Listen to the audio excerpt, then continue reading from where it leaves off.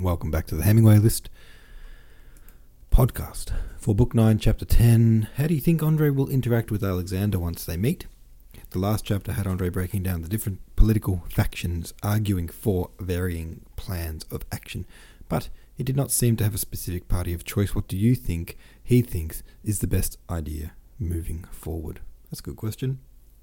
I actually don't even know, having read the book.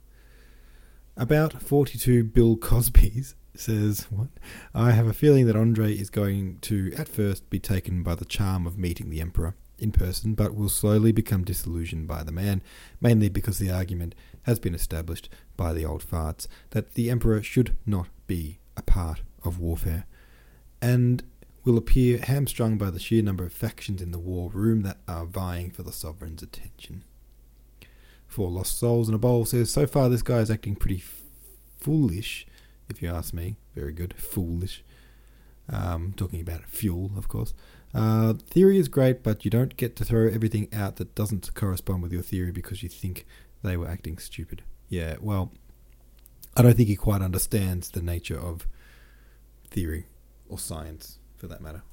Because he has a theory, and then he cherry picks wars that suit that theory, and any that don't, he says, well, they just didn't fight a war properly. So his theory doesn't account for the chaos of war at all.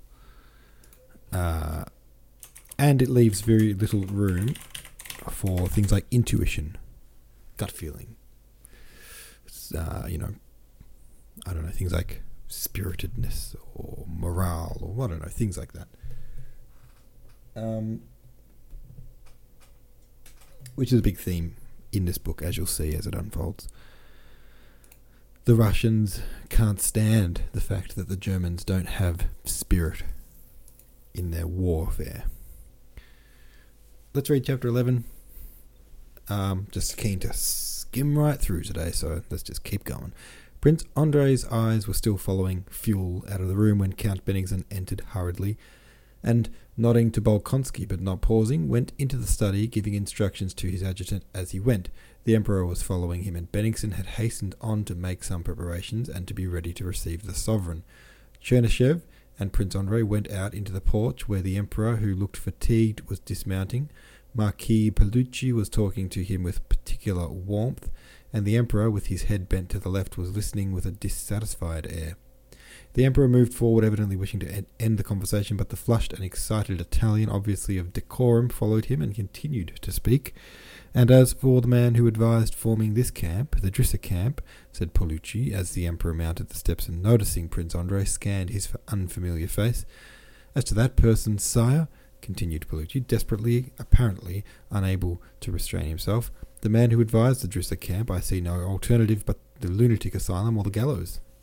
Without heeding the end of the Italian's remarks, and as though not hearing them, the Emperor, recognizing Bolkonsky, addressed him graciously.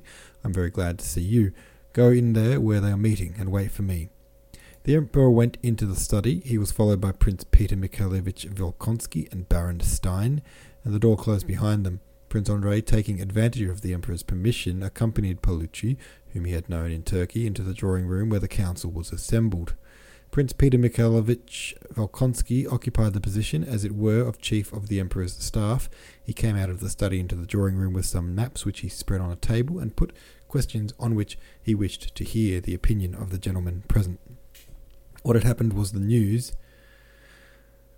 news, which afterward proved to be false, had been received during the night of a movement by the French to outflank the Drissa camp. The first to speak was General Armfeldt, who, to meet the difficulty that presented itself, unexpectedly proposed a perfectly new position away from the Petersburg and Moscow roads. The reason for this was inexplicable, unless he wished to show that he could, too, have an opinion, but he urged that at this point the army should unite and there await the enemy. It was plain that Armfeldt had thought out that plan long ago, and now expounded it not so much to answer the questions put, but in which in fact his plan did not answer, as to avail himself to the opportunity to air it. It was one of the millions of proposals, one as good as another, that could be made as long as it was quite unknown what character the war would take. Some disputed his arguments, others defended them. Young Count Toll objected to the Swedish general's views more warmly than anyone else, and in the course of the dispute drew from his side pocket a well-filled notebook which he asked permission to read them. In these voluminous notes, Toll suggested another scheme, totally different from Armfeldt's or Fuhl's plan of campaign. In answer to Toll, Paolucci suggested an advance and an attack, which he urged could alone extricate us from the present uncertainty and from the trap, as he called the Drissa camp in which we were situated. During all these discussions, Fuhl and his interpreter Wolzogen, his bridge in court relations, were silent. Fuhl only snorted contemptuously and turned away, to show that he would never demean himself by replying to such nonsense as he was now hearing.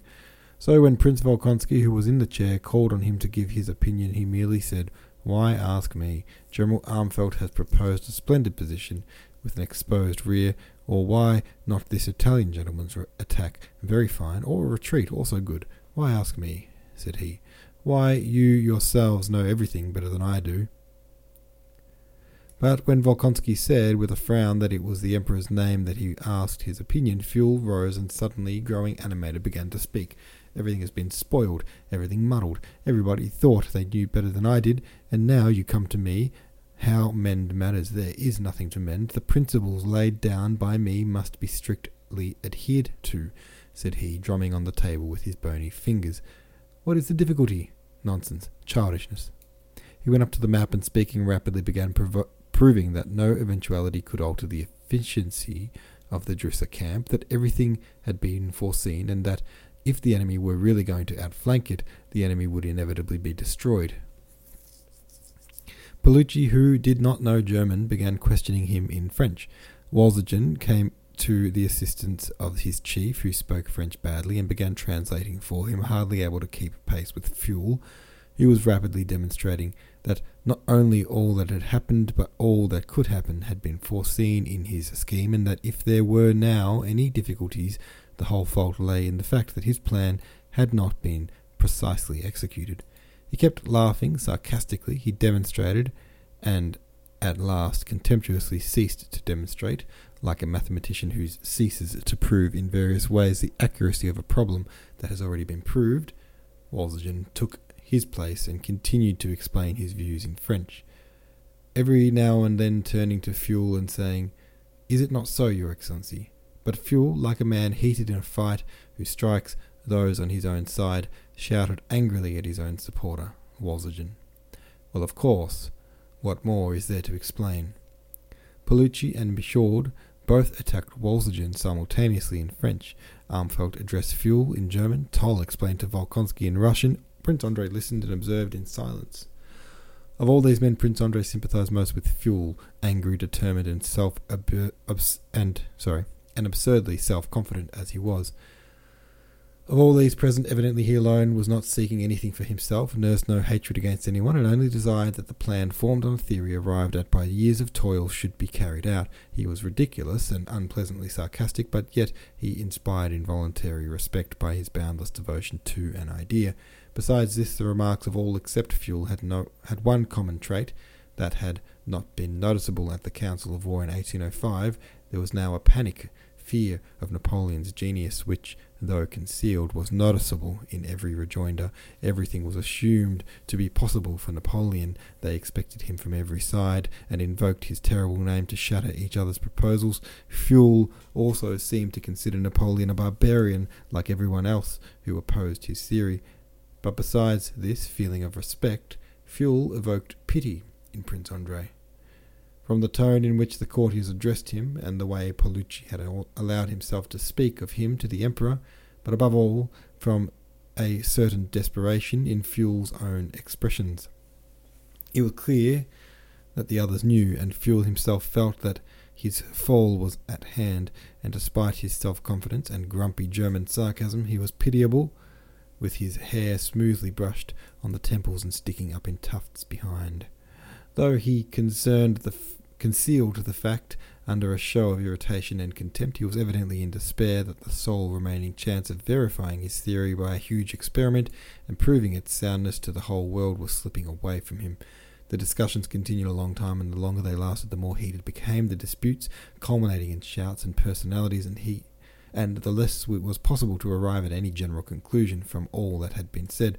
Prince Andrei, listening to this polyglot talk and to these surmises, plans, refutations, and shouts, felt nothing but amazement at what they were saying. A thought that had long since and often occurred to him during his military activities, the idea that there is not and cannot be any science of war, and that therefore there can be no such thing as a military genius, now appeared to him an obvious truth. What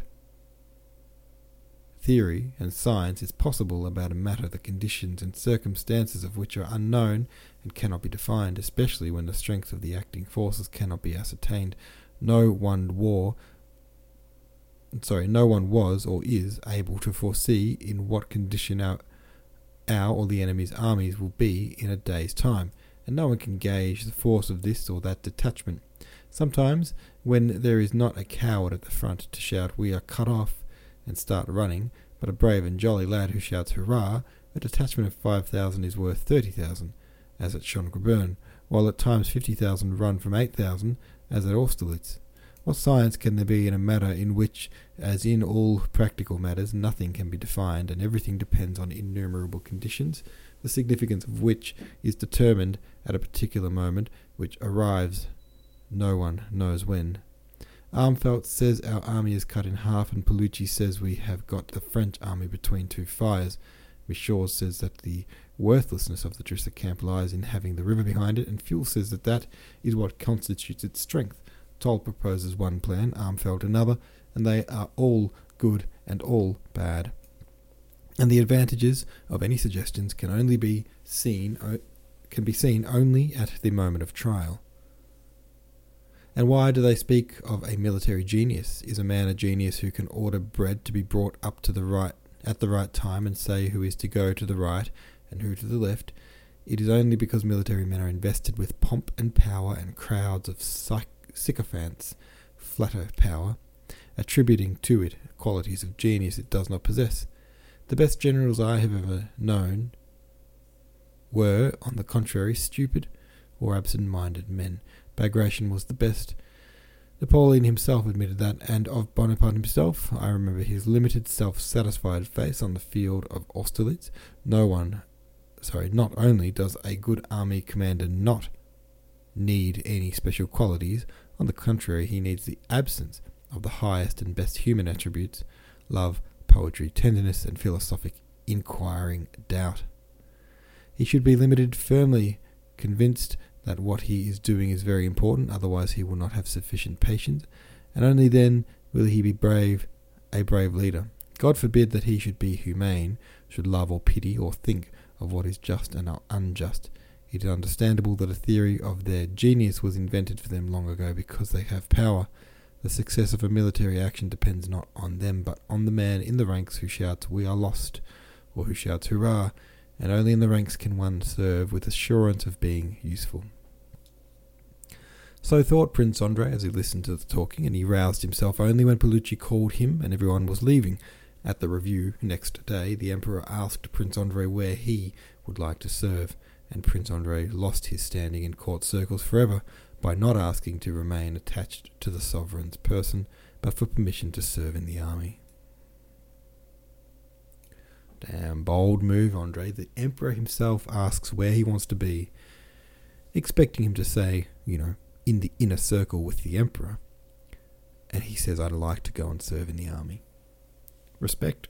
Mad respect. The man has integrity. Got to give him that. Alright, have your say about it on the subreddit. Thanks for listening. See ya tomorrow.